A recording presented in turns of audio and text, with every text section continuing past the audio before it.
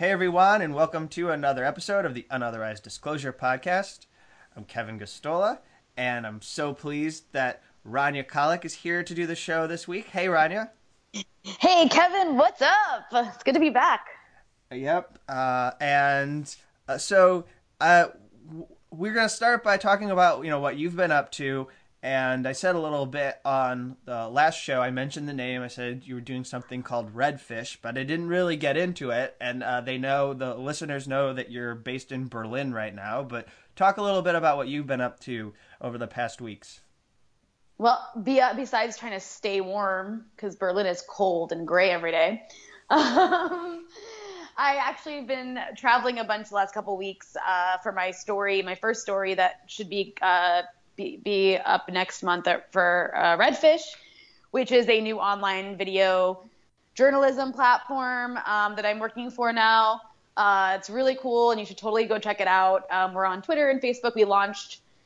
I guess we haven't had a show really since we launched, like that I've been on. But yeah, we launched last month, and we already have a couple stories up. One on Grenfell, the tower that burned down in the UK, and a story on Catalonia. And then we've got a bunch more coming up that are really awesome. It's really a great team that got put together, and I got to be a part of it, and I am a part of it. So definitely check it out, and I'll definitely keep everybody updated once I have my first story up. And that's what I was traveling for. I was actually in Hungary. And don't want to say too much yet, but I tweeted a little bit about it. But basically my first story is on the relationship between the Israeli and Hungarian governments. And that sounds kind of boring, but it's actually a lot more exciting than just that. But I guess you'll see it when it goes up. I'm really excited about it. I got to spend a little over a week in Budapest, which I've never been to before. It's a beautiful city, by the way, aside from the politics. It's actually a beautiful, beautiful city. That's good to hear. Yeah, no, it is. It's really pretty. And Hungary is like a pretty place. It's just got some nasty politics taking place at the moment. And I went to the Hungarian border as well. That was interesting. But anyways, and I also got to spend some time in London, but that was for like a training I did. By the way, London is super expensive. It was my first time there. Really, really nice city. But so expensive, like insanely expensive. I thought like New York was bad.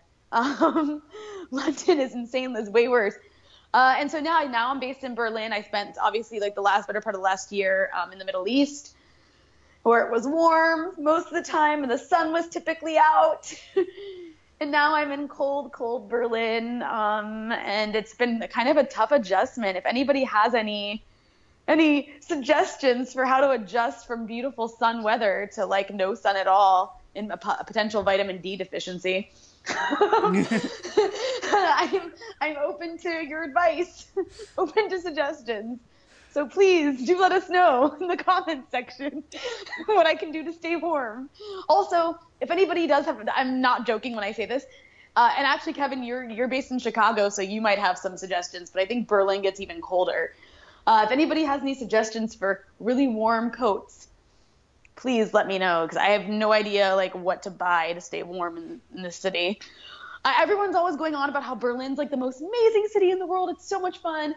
But I came here at the beginning, basically at the beginning of the winter time. And so far it's just been cold. So I'm still waiting for it to be the most amazing city in the world. It hasn't happened for me yet. Well, what are the Germans wearing? Like what kind of coats? I don't know. So far, they seem fine. Their coats look like mine, but I mean, it's gonna get. Yeah, but it's like right now, it's not as cold as it can be. Like right now, it's like Washington D.C. cold. It's not too bad. It's slightly colder than that.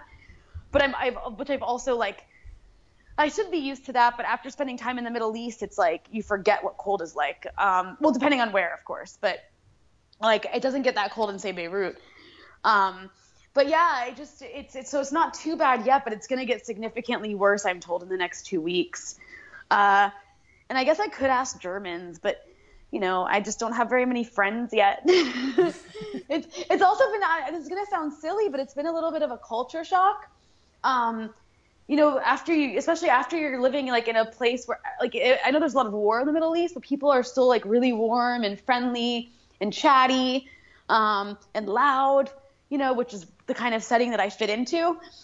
Whereas in Berlin, Germany is just like it's a really nice city. It's a nice place, but obviously like it's like, not the developing world, so like you can drink out of the faucet and stuff. That's pretty cool. Um, it's like cleaner in terms of like people take care of the environment and stuff like that. But just the culture is just different. It's like a little bit cold. It's like much colder. People are a lot quieter. Like people don't like people being loud. So I'm constantly being told to lower my voice, like constantly, to an annoying degree. and it's just weird. Like even on the train in the morning, like the train will be packed with people, just like you can't even breathe. There's so many people on it, but you could hear a pin drop. Cause like people are just they're just not loud at all. So anyways, that like, it's been a bit of a culture shock for me. I've just had to sort of adjust to, I guess, being quieter. I make it sound like it's so difficult and hard. It's a really nice place. It's been a bit of a culture shock and also the weather shock. So, so far it's not my cup of tea in terms of like, clearly I'm not a walking advertisement for Berlin. You're not going to be getting the tourists in America to come. Yeah, I don't know if you guys are getting Germany. excited. Yeah, are you guys getting excited about visiting Germany? That's the whole point of this. It's supposed to be like a marketing scheme. Exactly. All right, so we wanted to just mention it was a center point. It was a focal point of outrage this past week, and everyone was reading or at least hearing rumors about Patreon and how they were going to do changes, and we've really benefited. We really appreciate what we've been able to do over the last year with Patreon. I think if we think about what it was like a year ago in December, we didn't have much connection to like the people who were listening to our show. So we've really used this not only to bring in money to help keep the show going, but we also have gotten to know many more of our listeners, which has been a great thing. I don't know if you'd agree, but I feel like it's been nice to meet people who enjoy our show. But also, so this platform, the way it's worked is us, the creators,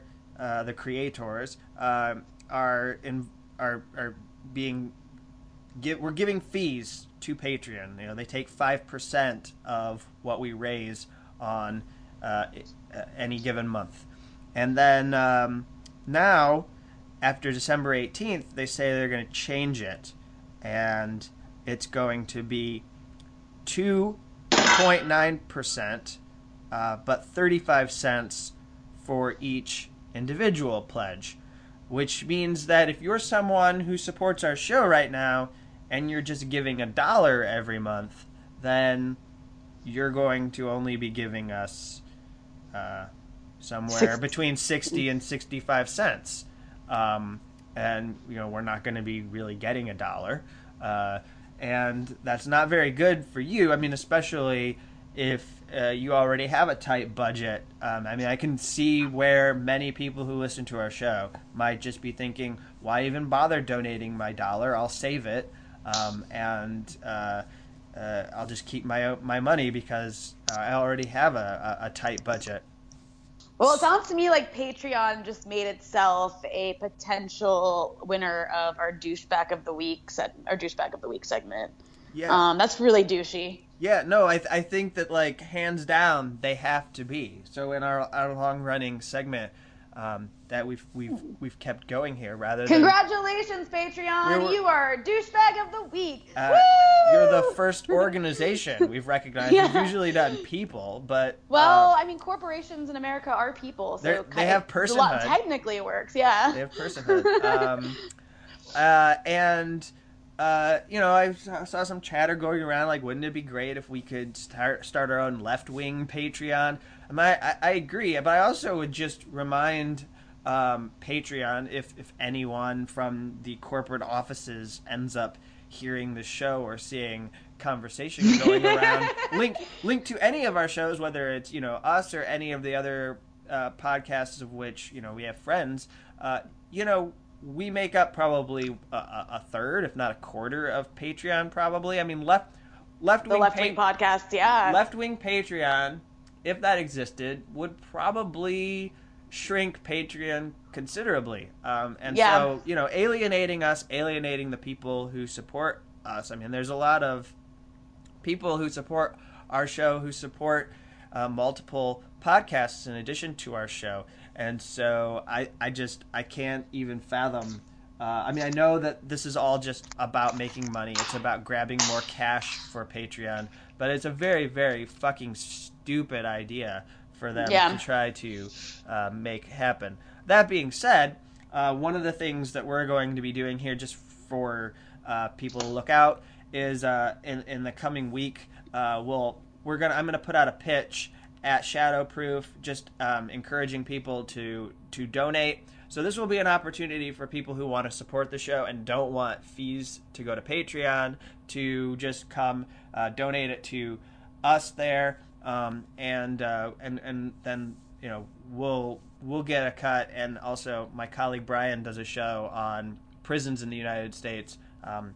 He'll get a cut. We're gonna split it halfway, and then that way you won't have to worry about fees going to Patreon. So if you really do find yourself frustrated about what Patreon has done, that's an option we're going to put out there. And then also, Rania, you've been busy in Berlin and you've been doing all this work, but I'm there and I'm ready to send these bags out to people. So, the bag! I'm already going to be sending out the bags to people who are donating $27 or more. I'm going to get addresses from people if they would like to get these tote bags. And then for people who are donating $7 or more, the goal that was set was 150 patrons. We're very close. We're somewhere in the 130s range. So if we can get 10 or more people, and what we'll do is just we'll count the donors that are coming through Shadowproof as well. And so once we're able to get there, then I can start getting addresses from people. We'll send out the bags to people who are donating $7 or more, just as a show of support for people who are keeping the show going. So also, I want a bag too. I have to give you my address. Yes. Remind me to do that, because I really do think bags are adorable. I'm gonna send it to Berlin, and Yes. And then you can go around Germany and show everyone. And I'll be like, hey, Germans, look at our cool bags. You should buy one and also listen to our show. That is if the bag makes it to me, because I gotta say, Berlin, your post office sucks. Shit just gets lost in the mail. Like, I've already had, at least twice, had to be like, can you send that to me again? I never got it. Anyways, that's another story. I mean, I really am just like a pill. We probably can do a full show. I mean, maybe it's just me complaining about Berlin. And if that's what you want, if the listeners decide that they want a full hour of Rania talking about adjusting to Germany, we could do that show. That sounds like a good show. All right, but moving on to stories that have been dominating the last week. I mean, right now, it seems like we really should spend some time on Jerusalem, talking about this. Yeah, holy shit! Like, everyone wants to go on and on about Trump and Russiagate and yada yada and Trump collusion with Russia. It's like, holy shit! Let's talk about some Trump collusion with Netanyahu. Right. And I don't know. You've done a lot of work in the Middle East, so we really want to I really want to get your views on all of this. But there's been very many levels to the way in which people have reacted to the decision. So what we're talking about here is, in a very tight nutshell, that they would move the embassy from Jerusalem, they moved the embassy from Tel Aviv to Jerusalem, and then recognize Jerusalem as the capital of Israel. And not West Jerusalem or East Jerusalem, but all of Jerusalem. So one of the points that have been made is Russia, I suppose, back in April, made a recognition, and I think it was, correct me if I'm wrong, was it West Jerusalem? Would that make sense? Yeah. They recognized West Jerusalem as the capital of Israel, and there maybe was some outrage, but not that much, because it still gave Palestinians some ownership of East Jerusalem. Is that right?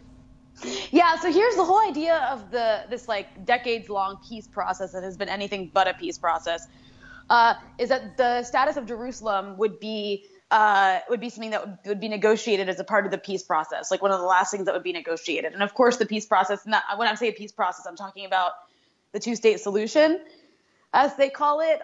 Like that was supposed to be a part of those negotiations where you'd have one side, the eastern side of Jerusalem would be the capital of Palestine, so the state of Palestine, and then the west side would be the capital of Israel. But what's actually happened is under this decades-long peace process has actually been this whole idea of a two-state solution has been really just a cover for Israel to steal more land as it's done, build more settlements, and in the case of Jerusalem, to Judaize it.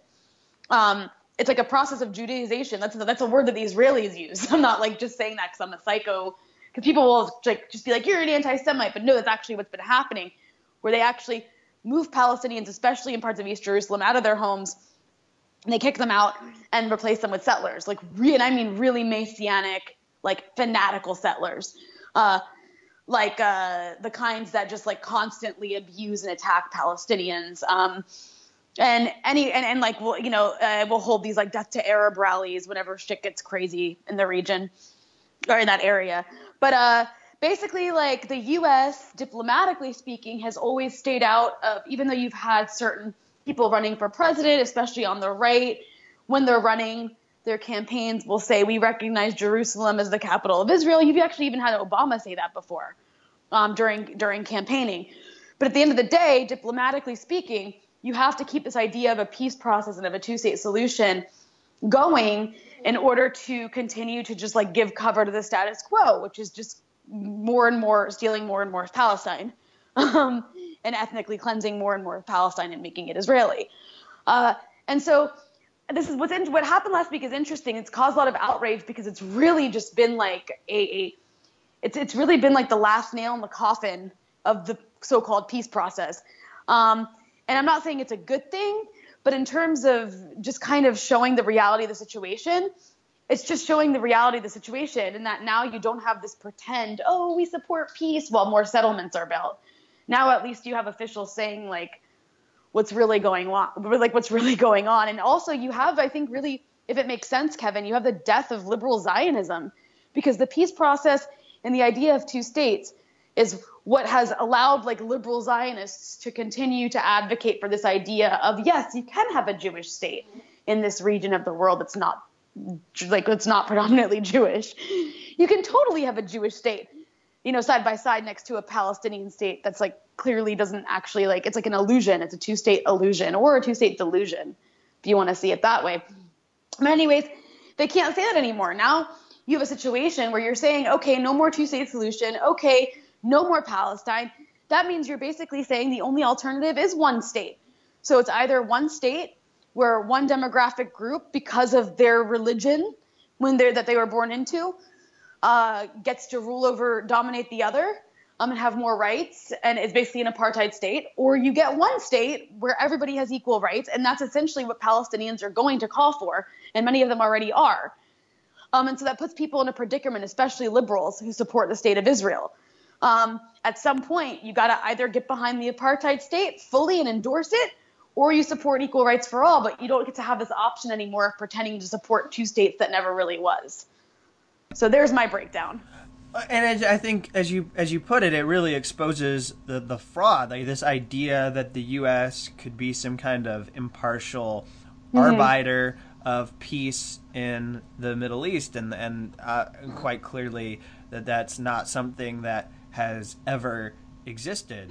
And but the other thing, and I wanted to have you address this because I've seen this point made that perhaps one dynamic that is going to benefit Donald Trump is that there are several Middle Eastern governments that are willing to ignore or just flat out suppress what their citizens want in relation to Palestine. And so it's possible for Donald Trump to make this kind of a decision and incorporate it into U.S. policy. Yeah, so Trump does in this case have the support of his best friends in Saudi Arabia, even though the Saudis deny that they supported this move. We do know from various reports that Mohammed bin Salman, the new tyrant of Saudi Arabia, the crown prince, was like basically making a deal about this and giving away Palestine to Jared Kushner, like even more than I think he was out trying to out Israel the Israelis. And and so, yeah, Trump does have the support of the various reactionary Arab monarchies and Arab states. Even though some of them publicly said they're against this, countries like the UAE and Saudi Arabia don't give a shit. They're happy to just like hand over Palestine and let it all be Israel. They don't give a shit about Palestinians. A lot of the Arab leaders don't. And what this does is it also creates like a bigger dividing line, I think, between the Middle East. And I'm not talking about the reactionary Arab monarchies. I'm talking about the states like Syria and Iran and the sort of resistance bloc, as they're called, that have some sort of like, and Hezbollah that basically publicly are against Israel and against U.S. machinations in the region and the people who support them. It splits them even more from the U.S. as well as like Europe. I think that this is really going to create even bigger divisions between Europe and the U.S., which I think is really interesting because, you know, obviously Europe is a supporter of Israel, the EU. That said, the EU is not a big supporter of Likud. They're not a big supporter of the right-wing Israeli government. And in the eyes of the Israeli government, they're not pro-Israel enough. They do fund these various like Palestinian NGOs and stuff. And so the EU has a different stance, is much less hawkish on the Israel-Palestine issue than the U.S. is. And so it's just going to create a bigger division between, like I said, the U.S. and the EU. So I think that the consequences of this decision are, for the Palestinians, is mostly going to be symbolic because it doesn't really change their daily lives in a significant way, except that there's more of a reaction of protest in like the West Bank and in Gaza. People have been shot in both the West Bank and Gaza, and there's been some strikes on Gaza from retaliatory strikes from Hamas. And the Israelis hitting them. And so this actually, I mean, it could lay the groundwork for another war on Gaza, which is going to happen eventually anyways. But like, as far as it goes, Palestinians is just another symbolic way of just like offending and insulting Palestinians. But like I said, symbolic, like in terms of reality on the ground, I don't think it's going to change much because settlements have still been ongoing. Maybe it'll accelerate that process slightly. But really, I think in the diplomatic sphere, it's going to have more consequences against the U.S. Than anything else. Because what's interesting... And Israel. Also, and Israel, I will say. Sorry. It'll isolate the U.S. and Israel even more from the rest of the world. So what's interesting is how like different people within the government have wanted to address what was done. This is clearly something coming from Donald Trump and the White House, and that other people who are diplomatic officials in the State Department are not necessarily 100% on board. They knew this decision was coming, but it seems like it's very possible just from someone just maybe assessing the U.S. from the outside could say, the embassy isn't going to be built. It's not going to be moved. This isn't something that we're going to see happen in 4 to 5 years. It's possible that Donald Trump just has this rhetorical thing where he can continue to talk about moving an embassy and claim that there's a embassy in the works that they're going to build, and they've got blueprints and they're going to put it in Jerusalem, but maybe it never happens. And I realize that that's a possibility. But on the other hand, the one thing that I found very revealing just about all of this, and like just how like pro-Israel our media is just like tuning into CNN when this was reported. You have Elliot Abrams come on, whose history is of the neocon variety, being someone who is typically okay with this sort of... He was like an architect. He was one of the lead architects of the Iraq War. Yeah. And so he's sitting there being asked to give his reaction. And of course, he's not saying that like he fully supports it, but he's not saying that like he's opposed to it either. He's just decides to talk about how horrible it's going to be, that the way that he's talking is like, the barbarians or the hordes are going to come out into the streets and they're going to register their discontent and there's going to be violence. And try as she might, the anchor, the woman who was anchoring was trying mightily to try and say something and counter this and try to steer the conversation in a direction that could focus on the negative aspects of making the capital Jerusalem, but she just couldn't. Because by and large, you get cold feet on air. You're afraid to like offend the pro-Israel groups in the United States, and so she's just going along with this. And it wasn't that he was so much championing the decision to move the capital to Jerusalem, but also just the fact that he's blaming them for getting outraged. He's blaming people for becoming angry that this is going to happen to their territories, to their country, and so I found that to be remarkable. Well, I think what's really interesting is CNN's been trying to it's kind of like when the airstrikes happened on Syria, and everybody was like, now Trump looks really presidential, It's like with moves like this, the media just is trying to be so anti-Trump, and they contradict themselves because they don't know what to do with this kind of thing. Because if any other president had done it, they would have largely been supportive of it. And I think what we should remind people is Congress back in the 90s passed a resolution. They were pretty much, I think it might have been unanimous, but whatever the case may be, as far as the vote breakdown, it passed in the Congress that they were going to recognize the capital of Israel was Jerusalem. And that was a thing that our Congress did back in the 90s. And the White House has administrations, Bush made a pledge. This is something that Donald Trump has been very proud about, by the way. He has claimed that he carried out a campaign pledge that President George W. Bush broke, which was, or did not fulfill when he made the pledge to do so in 2000. So he was on board with making this move as well. Something that we need to mention before moving on is I want to make sure that we bring in there's a Christian Zionism aspect to this.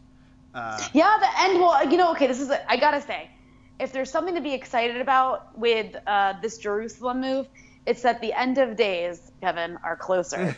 And as you know, I'm a big fan of the end of days.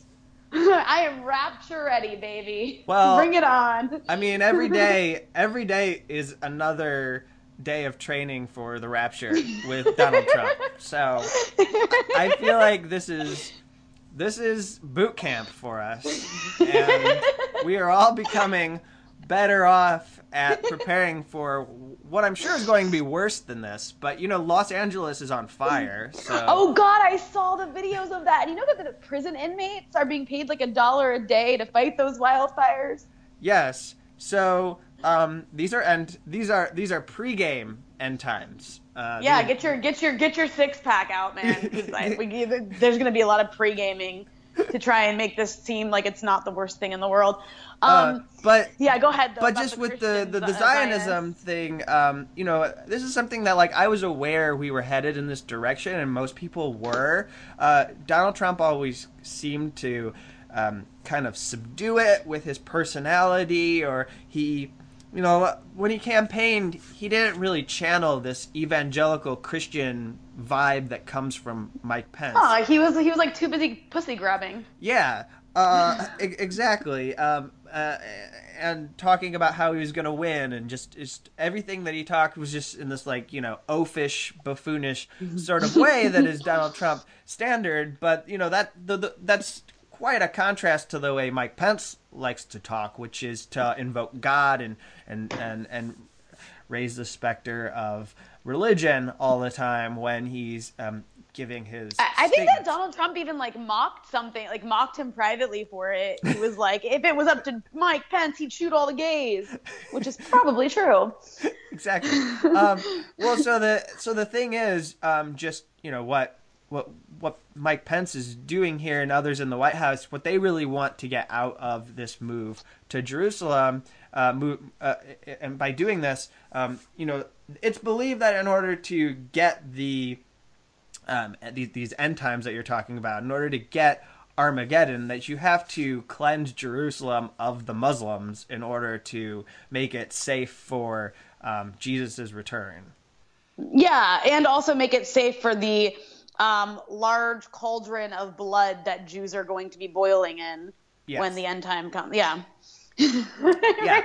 which Something I don't like know the how Jews are going Netanyahu to feels burn about or that. Like, something. isn't like is that something that like if you were a Jewish, you would be concerned about that Christians Well, are. it depends. It depends because like Zionism has sort of had this ongoing historical alliance with anti-Semitism. Hmm. Um, that no, and actually that's something that I'm going to touch on in my upcoming story. I'm just like a walking advertisement. My upcoming story for Redfish. It's a good teaser. And now we interrupt the show and then we go to like the We interrupt bunker the because show to bring we've to now you. got Redfish advertising embedded in our show. So But no, actually, this is something that our good friends Max Blumenthal and Ben Norton on their podcast recently had Joseph Messad on to talk about this sort of like historical alliance between Zionism and anti-Semitism. It's really fascinating, actually. But when it comes to people like Netanyahu, that's their biggest. They know that's their biggest base in America. I mean, they're losing young Jews. Like young Jews in America don't have an attachment to Israel. They're very far removed from the Holocaust, so that can't really be held in their faces to like guilt them into support for this like very illiberal state. Whereas Christian Zionists just blindly are there. First of all, they're a huge political demographic in the U.S. They actually get people elected president, and like Netanyahu and like Likud in general sees them as their allies. Like those are their biggest allies because they will blindly support Israel. And to them, it's like, who cares what their reasoning is? If they want to believe in the end times, let them. There's also a Messianic movement that is taking hold in Israel. It's largely like based in like the settler movement. And it's these people who believe that they can actually bring the end of times as well from the Jewish perspective. They want to do this by building the third temple, by demolishing Al-Aqsa Mosque in Jerusalem and building the third temple on top of it. The third Jewish temple, and that this is going to bring the Messiah. So there are converging extremist interests. I'm just kind of waiting for Al Qaeda to get involved. That would be actually like the perfect like, extremist trifecta. Is if you could just get the Islamists on board, and then you would just have like fanatics from everywhere, from all the major Abrahamic religions supporting this rapture ship. But anyways. So yeah, you were asking if isn't it like something like, isn't it weird that Netanyahu would support this? It's actually very consistent with Zionism, especially the sort of like fascistic brand of Zionism. Well, fascistic is a strong word, but the really hard right wing form of Zionism. Not that there's a left wing one, but the hard right one that like Likud comes out of. It's very consistent with what historically that branch of Zionism has been supportive of. when Donald Trump gave his inauguration, just this one last note here, he actually did invoke what I took to be, holy war. I mean, this like talk of like crusading, and it was it had a messianic element to it, and just to remind people, although I'm sure this will just bring back it might trigger some kind of trauma among people who listen to our show. But anyways, he said, "We will be protected by the great men and women of our military and law enforcement, and most importantly, we are protected by God." I presume that Mike Pence was involved in writing that line. But you can draw a through line. You can extend from that through to this past week, making that change, because I do think that it very much is about appeasing evangelical Christians who support Donald Trump. Totally, and I just their support for Donald Trump really does demonstrate that that they really lack any sort of, what's the word I'm thinking of? Principles? Decency? Human decency? Well, like a lot of, but like a lot about what they support, like, is indecent, like the kinds of wars that evangelicals have been like the bedrock of, it's indecent, but it is consistent with their principles, But with Donald Trump, it's like he is the opposite of everything that they claim to like represent, like in every extreme way, like with the pussy grabbing, just like the Hollywood elite kind of guy, you know what I mean? Mm-hmm. Just this buffoonish, clownish, dirty, like not even pretending to care about family values kind of guy. So it's just bizarre, but I mean, it is what it is. And on that note, one thing I did want to mention, I didn't mention it to you before we started recording, but it's a big thing that happened while I was gone, at least, was the tax cuts Oh yeah. that got passed under Donald Trump. What the fuck is going on in America? Like the tax cuts for private jet owners? Oh, I mean, yeah. okay, to be fair, it is not easy being a private jet owner. I understand, like, I mean, yeah, like you deserve a tax cut. If you can afford a private jet, You got to buy a lot of gasoline. For that. yachts, yeah, the gasoline, and also, like, I knew a guy once who, because the taxes are so high on private jet owners, he had to sell one of his yachts. Oh, well. Really sad, yeah. Yeah. And I hope you found a support group to deal with that I know. after. Yeah, maybe he should start like a Patreon. A GoFundMe so he can pay for his yacht and keep it. But it's unbelievable. And okay, so I know I've been bitching a lot about Berlin and like the weather and the culture. Oh God, I sound terrible. If you're German and you're listening, I am so sorry if I offended you.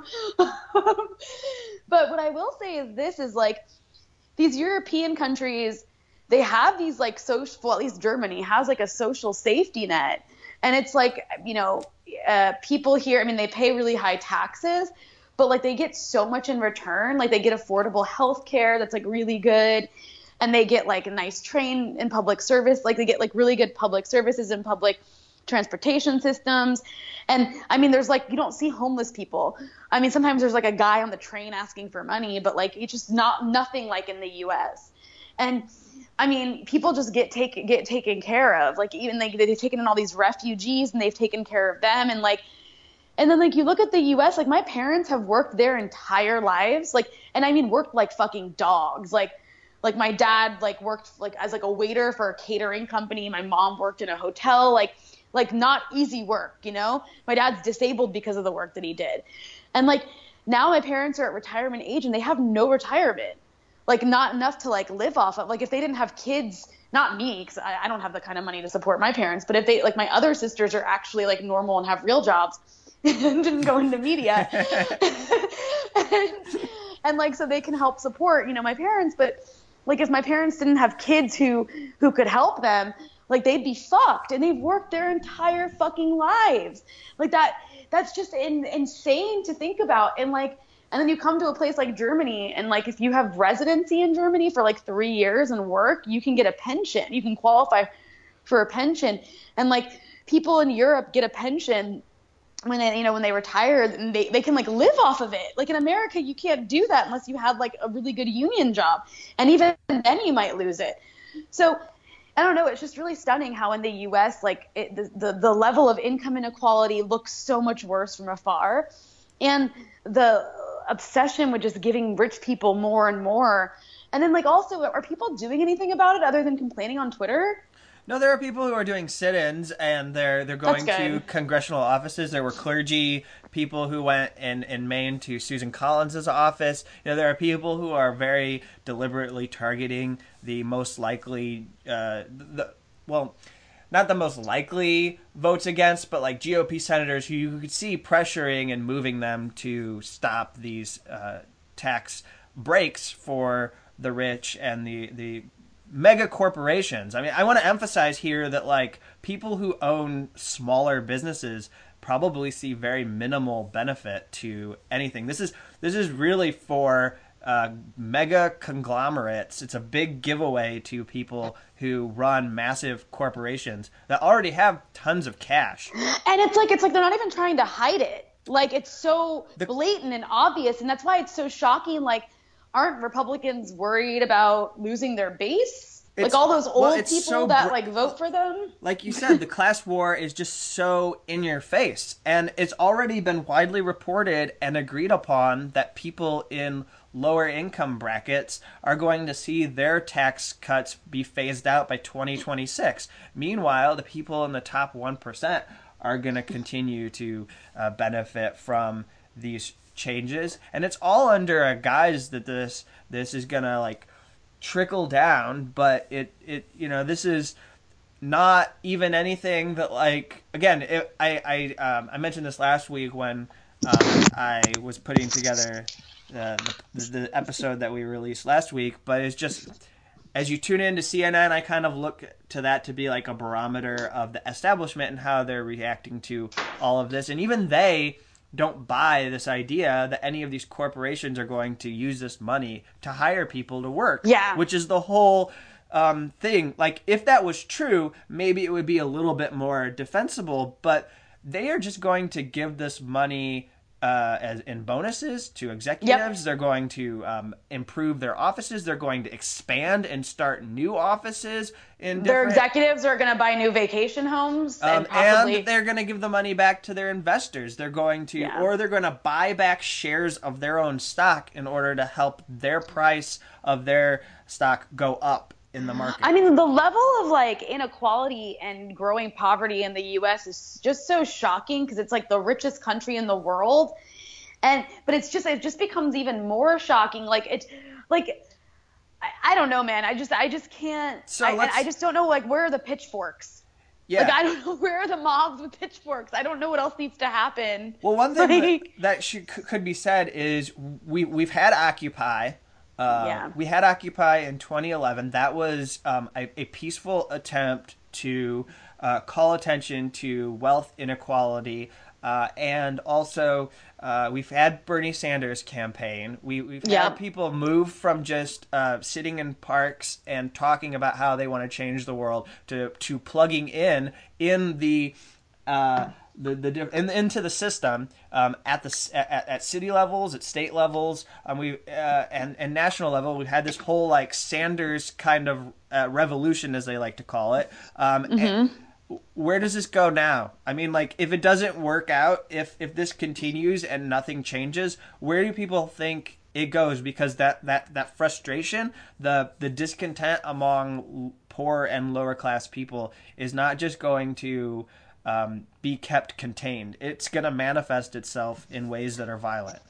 No, exactly. I mean, that's true. It's just a matter of like if it's going to be effective or not at that point. And also, it's just like it's really difficult for anything to explode or really like predict how anything will explode into something effective or not effective, because like it can just be really draining when you have like 2 jobs and you're paying student loans. And not even just directed at the state or like government. I mean, it could be, we see an incredible uptick in murders, or we see an incredible uptick. Well, yeah, that's what I mean. In like domestic violence, or you see suicide skyrocket, or something. Or what's even scarier is you might see an uptick in like right-wing fanaticism because. Yeah. Because these kinds of conditions are really like a breeding ground, especially if you don't have any like alternative Bernie Sanders style, or even better. Like, I mean, Bernie, it's funny. It's like, I love Bernie Sanders because there's so few people like him. But in the context of Europe, like Bernie Sanders isn't anything new. He's actually like the center. Yeah. It's like, and in, like the center right, like he's like, I mean, Angela Merkel, like it's like, he's not that different from her. And she's kind of a conservative, So for like in the context of the U.S., like you just don't like what's Jacobin going to bring people in to the left? Like they're too busy. Like, go ahead. Well, it's true because there's one thing that they have in Germany that I find incredible, which is in Germany when you leave your workplace, it is against the law for your boss to call you. I should. Okay. While you are at home, because I didn't know that.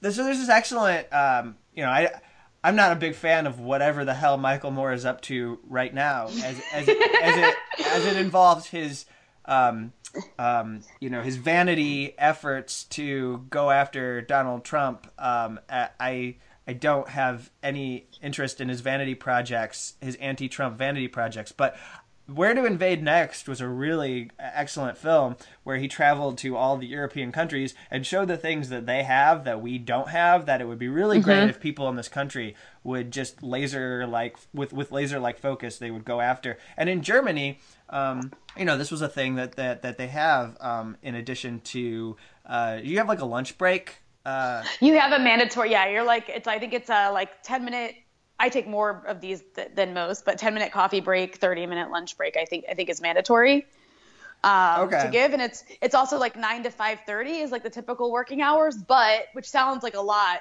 but you get like an insane amount. I mean, compared to the US, like you get an insane amount of vacation days. I think like almost, you get like 20 days, I think at least, like of holiday days. And then you get a bunch of sick days. And you get like, for the work that I work at, you get like compensation days. So like if you ever do work a weekend, which happens sometimes because like I might be filming, and like I might end up doing that on a Saturday and Sunday or something if I'm like away in location or something. And I get those days back whenever I want, like obviously within reason, like assuming there's no deadlines. But the point is like, yeah, the labor laws here are pretty, and the Germans are really like, they're really big on it too. Like the German people that I do work with, a couple of them, like it's like when it's 5:30, they're like, all right, bye. Like, yeah, it's important. Like, yeah. And the thing about Europe, which is not something you're used to in the U.S. at all. Like, at all. Anyways, go ahead. Well, I was just going to say that, so in Italy, there's actually a 2-hour period where you go home, you make your food at home for lunch, and then you come back to work. That's awesome. Take a nap, maybe. And it's just because they believe that's how the day should go, and it's also easier on workers to do that. And we're not even getting into like the paternity leave. Like we can barely get maternity leave, paid maternity leave in the United States. I think in Germany you get like a year. Yeah, it is incredible, the in-your-face class warfare. But I wanted to mention before we move on to our last topic of the show that there was a report put out. It's excellent. We'll put a link. Maybe we'll share it with our Twitter account. It's called Foreclosed: Destruction of Black Wealth During the Obama Presidency. It was done by Ryan Cooper and Matt Brunig. And Ryan Cooper is a national correspondent at TheWeek.com. And then Matt Brunig is a writer. His works appeared in the New York Times. He was a policy analyst for Demos think tank. He's done stuff on poverty. Before Neera Tanden got him fired. Sorry, I just wanted to... Yes. Yeah. Yes.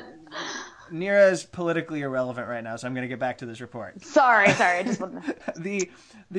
But this is really well done. But just to like give you a quick thumbnail, it starts off by talking about how the average wealth of the bottom 99% has decreased by $4,500 in the period between 2007 and 2016.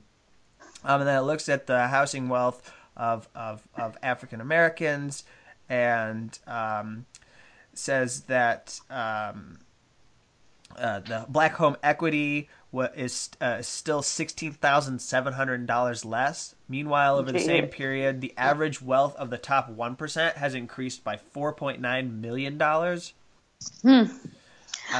And that makes me want to claw my eyes out. And it's a future show that we should talk about. Get into some of the findings here, talking about housing. I don't want to just give this a reckless overview, but wanted to mention this so people can go read more of it, because I think it's very valuable. And it's a reminder, again, that while things are dark and dreary and bleak for us right now under Donald Trump, there isn't much of a difference for many sections of our population from now to, if you go back 5 or 7 years under Obama, things have in some ways maintained a path or a trajectory that it would have been nice if we could have elected somebody to change that. But in many ways, Donald Trump is just continuing trends that were ongoing under President Obama. And if you think about it, these trends have been ongoing for so long now. Like, there hasn't been a boom in the economy for people in so long. You've had this sort of like extreme poverty and growing, which is kind of the incomes, like the area of the segment of the population that you're talking about. Poverty, even just financial insecurity, has such a dramatic effect that goes beyond just just the people, who are suffering from it. Like, it goes to, like, it affects their kids. Like, it affects communities. It affects society. And this has been ongoing for a couple of decades now, where it's just been getting worse. Like, I think the last time there was like a period that was like booming in the economy where people were generally okay was like the 90s. Anyways, we should have someone to come in and talk about these kinds of things at some point, because we don't really talk about we usually focus so much on foreign policy issues I think that I don't think we focus much on economy, so we should totally have a show devoted to that at some point. We'll invite Ryan on our show. Yeah, and we'll yeah, talk, I and like Ryan. He's cool. We'll talk to him, and he's been doing excellent work, not only with this report, but in documenting things related to Donald Trump. I believe he had a piece this last week about like all the horrible things that Donald Trump has done in the last week that are just because it's overwhelming. Like the stuff that is happening, it just piles up so greatly, and you're drowning in it, and you don't know how to address it. So. Yeah, I find myself like sometimes just being like using the fact that I'm not in the U.S. as an excuse not to have to look. The last thing we wanted to just mention and talk about is the resignation of Senator Al Franken, and I don't know how you're feeling about this, Rania. But... Well, you know what I'm feeling? I'm feeling a couple things. First of all, and someone's gonna hate me for saying this, but like, how is it possible that that America is a country where like U.S. officials literally drop bombs on countries and like rape countries, literally, like they like destroy the fuck out of countries, but people are forced to resign over allegations of forced kissing, which I'm not saying it's okay. But I'm just saying it's a very confusing paradigm, and that's kind of how it looks from abroad. It's like that America's a weird place. Like people are resigning for really disgusting, pranks, where they look like they're groping someone's boobs, but like they like invade countries and no one cares. Like that's what it looks like. I'm just saying. Anyways. Well, that's a really fair point to make. And also people are resigning because they start to hear rumors that they're going to be outed as people who have engaged in inappropriate behavior, which is what happened to Representative Trent Franks. Oh yeah. Which what was it? He was trying to pay a woman $5 million to like have his baby or something. I'm sorry. Is that what that was? It's not something to laugh about. It just looks so absurd. I'm like, how is I don't know, story? but like. I mean, that's really weird and kind of creepy, but is that something? Really creepy. But is that something that like? Well, he retaliated against one girl for pushing. Well, I also want to something. just say on this show that I'm not downplaying it, but when this story broke, there were no details about him, and there were just all these whisperings about inappropriate behavior, and then the left. fact that he left just shows that it was really bad. But he didn't. No, yeah, he didn't even say anything about it. He was just like, I can't be a representative, and that's happening, and I think. In general, the people who are just leaving on their own accord because they recognize that this behavior is bad and it's indefensible. That's one thing. It's with Al Franken though. It's like first of all, he's denying some of these allegations against him. What he admitted to, he apologized for, and I still don't believe what he did admit to. I don't believe it comes to the level of rape, even close. Like I just don't believe that. I believe what he did was a really disgusting joke, and his perception of the whole kissing thing was like practicing a scene on SNL or whatever, and he didn't see it the same way, but he still apologized. My point is like, I don't think it's right to start equating things like that with rape or molestation or like what Roy Moore did, getting banned from a fucking mall. I don't think those things should be equated. I don't think they're the same. And I think it's like a disservice to pretend like it's all the same. And I also think it's fucked up because he's resigning, he's being pushed out. And like the people who are still there have done way worse than him. Like, way worse. Like, and I just don't think that people are considering the impact of this. He's a fucking senator. And like, I don't know. I think that there's like no due process here whatsoever. He was even like opening himself up to like an ethics investigation.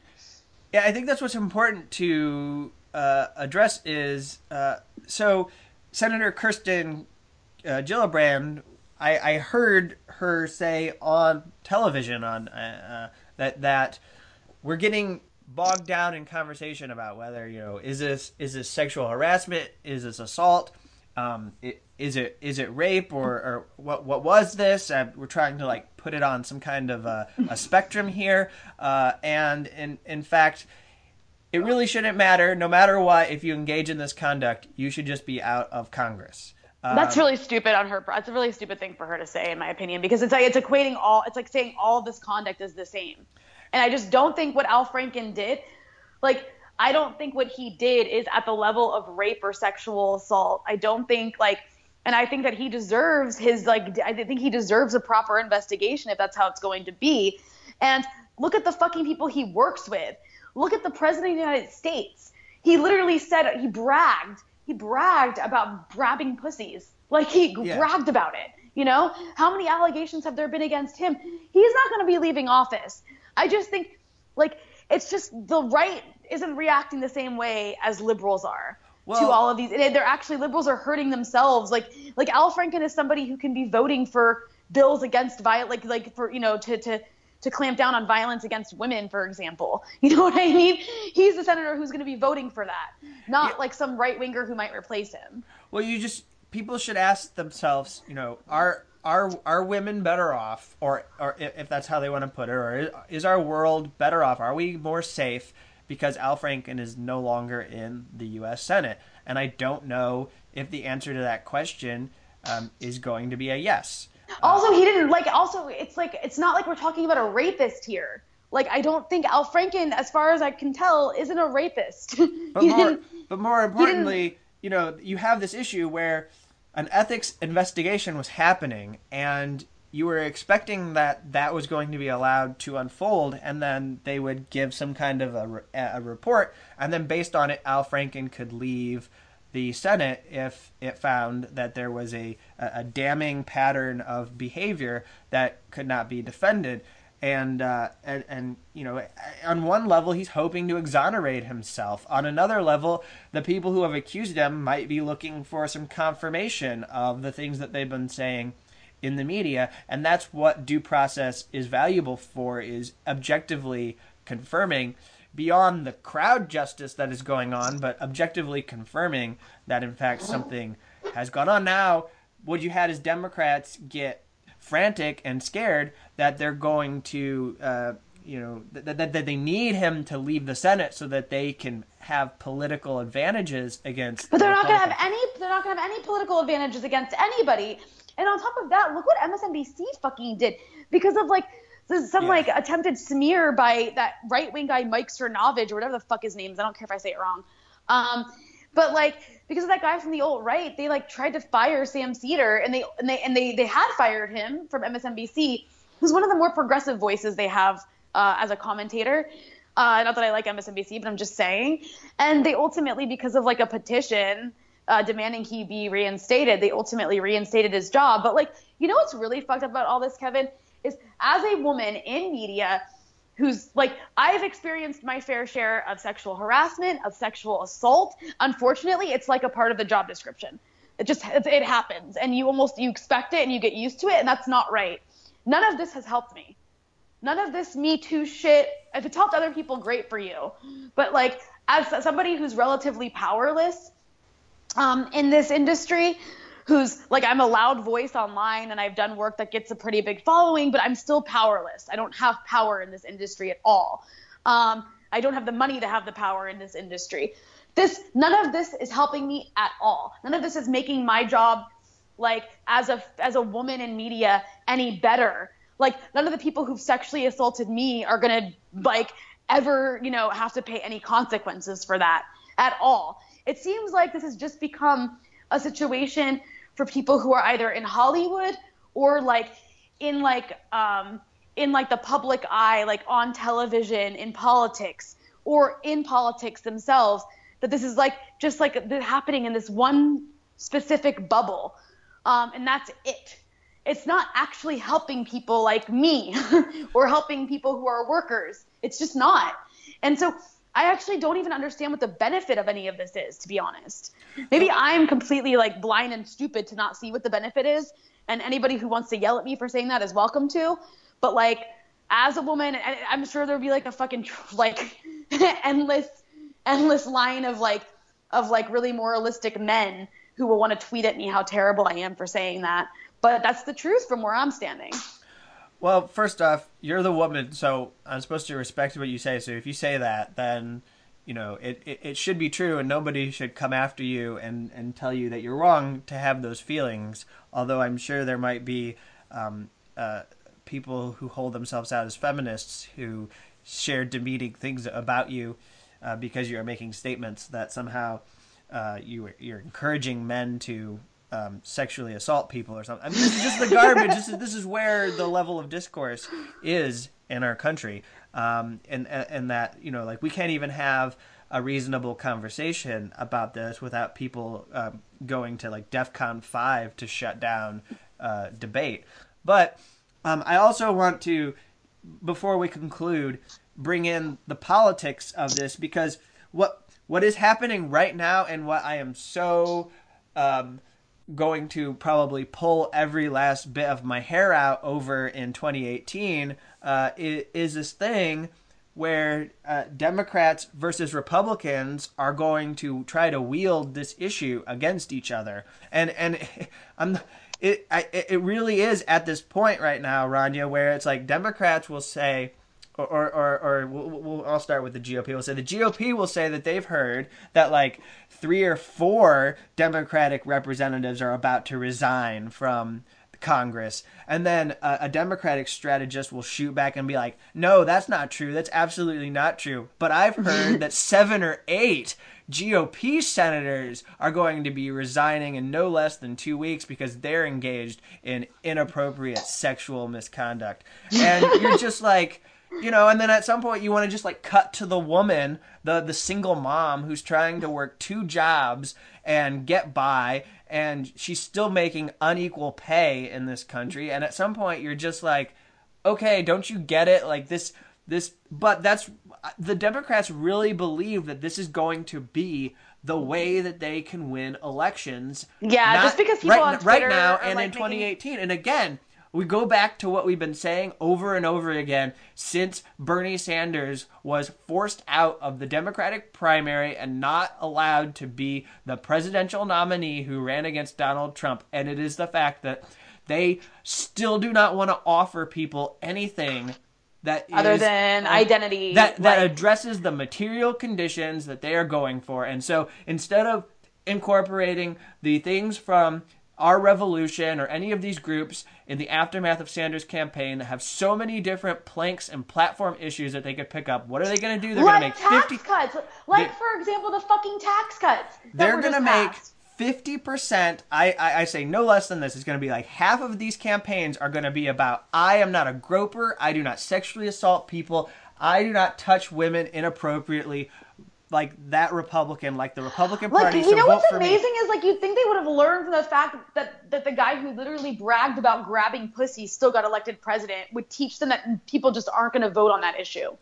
And then they're gonna realize, and then they're gonna have like shell shock afterwards. They're gonna say like this. And then I'm gonna have people tweeting at me being like, "Are you happy that you hated Hillary Clinton so much? This is all your fault." And they're gonna say this shows that like people are okay with misogyny. And I'm gonna say no, that's not the truth. What it shows is that if you don't offer people a way to understand the world that they live in, then they're gonna vote for the guy over there that has a better idea. That has a Donald Trump has an idea. He presents a perspective. It's a shitty, fucked up perspective, but Hillary Clinton didn't offer anybody anything. And Democrats don't. They just say they're not Republican.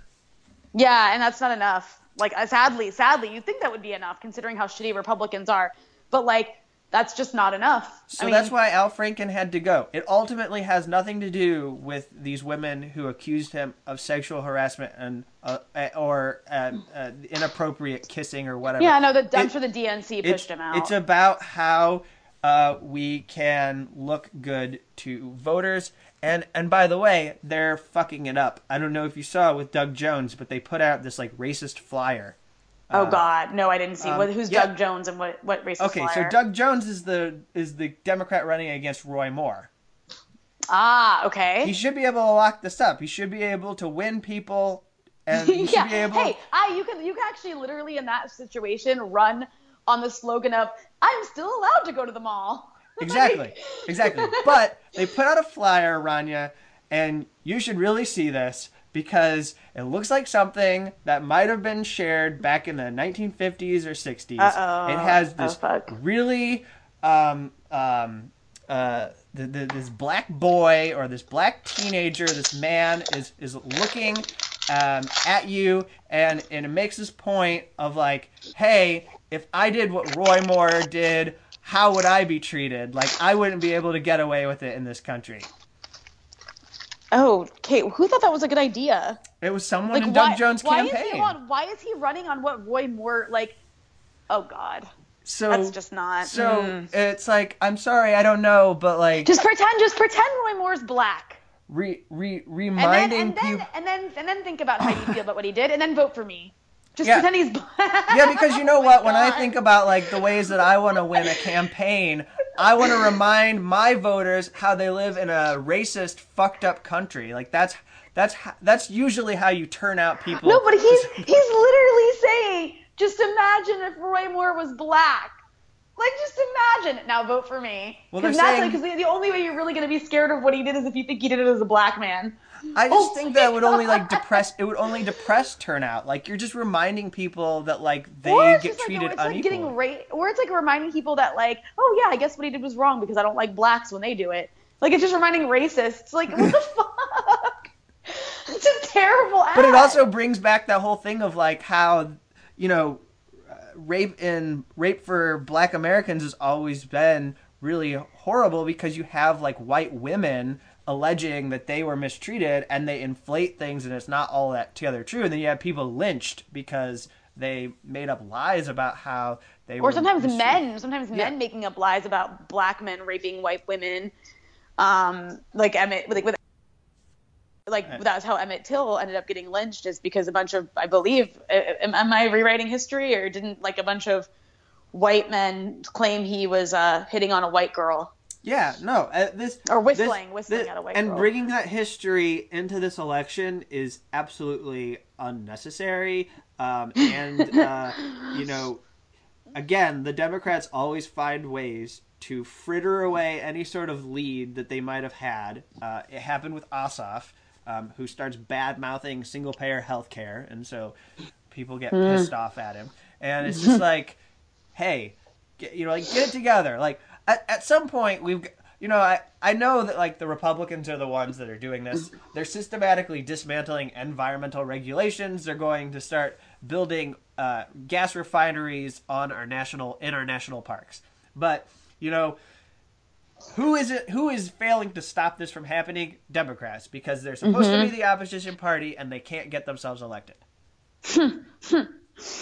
That's gonna tell you something. I don't think it's ever gonna change. I'm just turning into like a total, just like pessimistic, almost nihilistic. I'm like, oh, fuck it all. But hey, on a positive note, it's December 2017, and a year ago, we might not have thought that we were gonna make it this far, and we're still here doing this show, and it's wonderful. Yeah, and I'm glad that you were here, and we were able to do the show this week, and I'm sure that our listeners really appreciated it. And we love them, and thank you all for supporting the show. Yeah, thank you for supporting the show. Those who aren't supporting the show, support the fucking show. Damn, Ryan. It's Christmas time, damn it. You're gone for a month, and you come back, and now you're making orders. I'm just like well, no, you know what it is? It's because I'm in Germany now, where there's like all these great labor laws, and so now I'm just like demanding people support the show. I become arrogant. Oh God! Or we better end this before you say something else and like run our audience. Yeah, and then our people start like literally like canceling their memberships. Don't do that. I'm just kidding. But thank you for those who do support the show. Thank you for those who listen. I hope you enjoyed it, and we'll be back.